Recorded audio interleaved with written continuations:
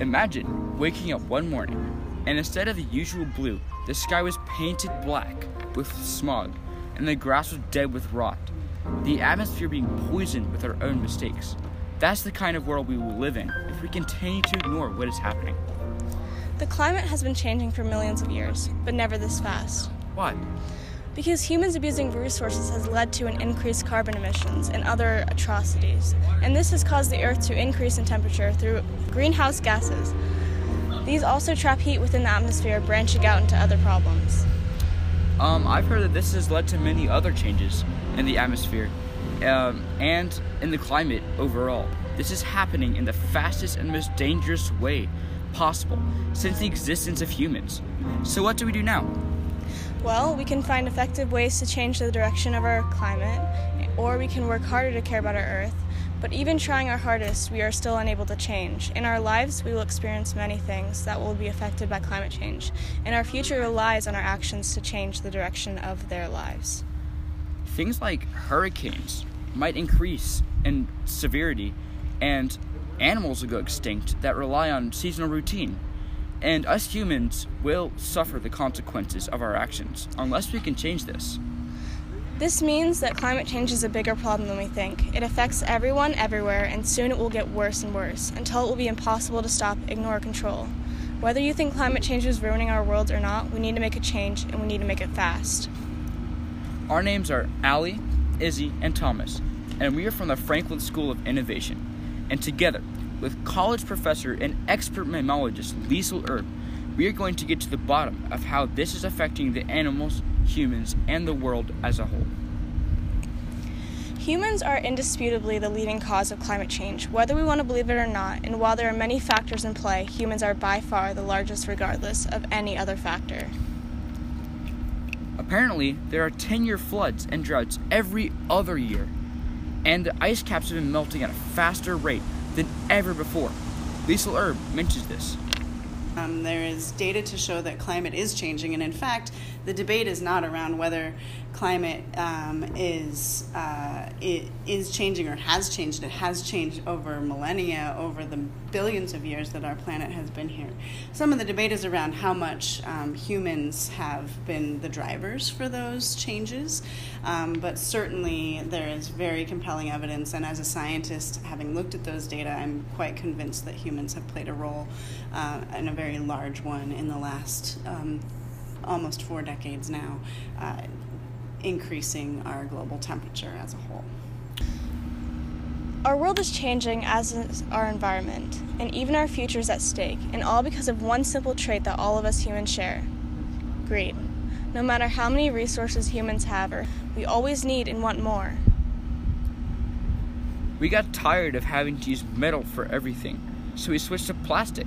We got a taste of this new luxury, this resource that we found it was easy to use and cheap to make, and many more like it. So we mass-produce these things, sapping Mother Earth's already limited natural resources and spitting the waste out into her lungs. Climate is a phenomenon that is influenced by a lot of things. However, in recent years, the dominant driver of the shifts we've seen toward warmer temperatures globally, and it's important to note that those are global changes. We see these polar vortex events. Those are actually driven by a warming Arctic, right? So as the polar ice caps are melting, that's destabilizing the jet stream and bringing cold temperatures down onto our continent in North America here. And so that's due to global increases in temperature that lead to destabilization and more variation in climate.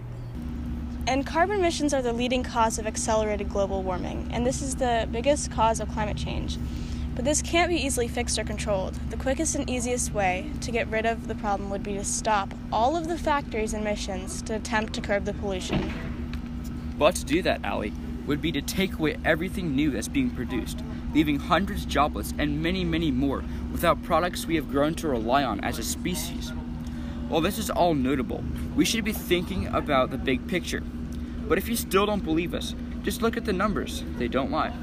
Exactly. There are approximately 10 million factories across the entire world. Each factory pours an average of 382 tons of carbon into the atmosphere, and that makes 38.2 billion tons of carbon dumped into the atmosphere in a year. It takes 70,000 milligrams per meter of carbon to kill a person, and it takes much less to kill animals and plants. Yeah, wow. The future and the world hearing this is at risk because of this. Here's an example of this, in the form of something maybe unexpected.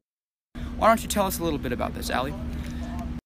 Bats are a family of animals that live in a diverse range of climates. Some species of bats are migratory, while the vast majority must find a place to hibernate for winter. For migratory bats, climate change is either leading them to leave later or killing them off with a sudden frost, or even forcing them to leave earlier so they miss the food they need when they come back to their homes. Bats that hibernate have a whole different level of struggle, with less reliable weather causing them to wake up too early and freeze to death, or to wake up too late and to miss their food that they need. If you think about what's going to cause any species to decline, it's going to be its own survival. So maybe it's just thermally sensitive. That's part of the problem with a pika or a bat, right? They can overheat easily or freeze very easily because they're small. For other species, it might be indirect effects like food sources being affected or their nesting grounds, or breeding grounds. Bats can also suffer from a horrible biological pathogen called white nose syndrome. What is that? White nose syndrome is what wakes them constantly during their hibernation, and they can't find food to replenish fats or to stay warm, so consequently they starve to death. Bats are a very misunderstood group of species. We call that a taxon. Most people's first reaction is, creepy. We tend to associate them with Halloween. People think they get caught in your hair, that they all have rabies. In fact, the raccoons that you see much more frequently than you see bats are much more likely to give you rabies than a bat is. Although their history is of being stereotyped as signs of evil and a symbol of Halloween has painted them as being a menace to the world, bats are actually quite the opposite. Bats eat many insects that destroy crops and infect people with fatal diseases. And if their population, which, by the way, is already being threatened, was to decline or be completely wiped out, the result would be much more catastrophic towards the plants that feed our people. Also, the decrease in bat population would cause a significant increase in diseases transmitted by biting fleas and insects. And that is definitely not a good thing, as many of these diseases cannot be cured. But climate change's reach is not merely limited to animals or the untamed wilderness, but extends to almost every branch of life on Earth. That includes humans. That means we can end up destroying ourselves with our own luxuries. We are corrupting the resources that nature has provided us with, and we are destroying the generations of our future. Children do not get to live the lives they deserve. Many are losing their homes. Many in nations like China are forced to wear gas masks just to leave their homes, and entire nations are starving, all because of climate change. Liesl Erb talks about our own personal experience, one that is very heartbreaking. I ended up bringing my daughter home. She was born in September. I brought her home from the hospital in a hurricane, and then there were a series of multiple hurricanes in her first 4 months of life. I mean, that is something that we've always had hurricanes, but the frequency and the intensity of those hurricanes living here in the Southeast has gotten certainly worse in recent decades. Many people are affected by climate change and global warming. So ask your friends and ask your families. Let them tell you their stories. Even something as insignificant as strawberries can affect us in monumental ways. Those affect when Florida's strawberries freeze, none of us have those strawberries, right? So anything that affects our farmers is something that affects us all as well.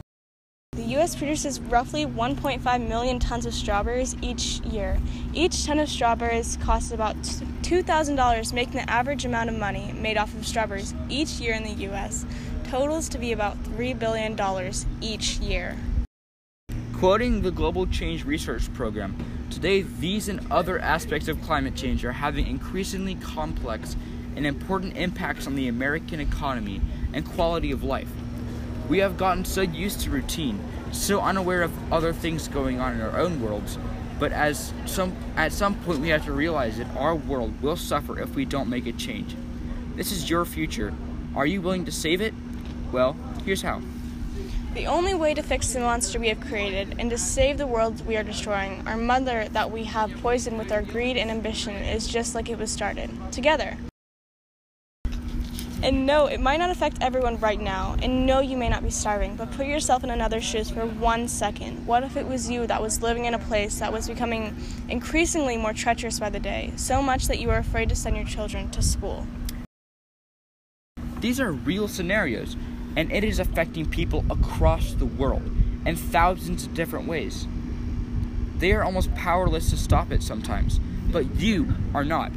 We can fix this, and we are completely capable of changing our lives and the lives of those in the future. It may seem crazy, and it may seem that you cannot make a difference, but you can. And all you have to do is to stand up against climate change by doing things like recycling. And by informing our fellow students and fellow citizens of Asheville, and by spreading the word, we can save lives of the animals and plants that share our world, and we can save our future as humans. We can live happily without worrying about the issues caused by global warming. And by using minimal effort, we can do the manageable thing, something as simple as recycling. Our call to action to you and to us ourselves at the Franklin School of Innovation, we are going to educate the outside world about recycling and how it can change the lives of those affected and how it can prevent others from being affected. We're the Franklin School of Innovation, and we are ready for a change. Are you? Thank you to Liesl Erb for helping us create this podcast. Thank you to the Franklin School teachers for making this opportunity possible. And thank you for listening, because you are helping us spread the knowledge of climate change so our future generations will have a better life.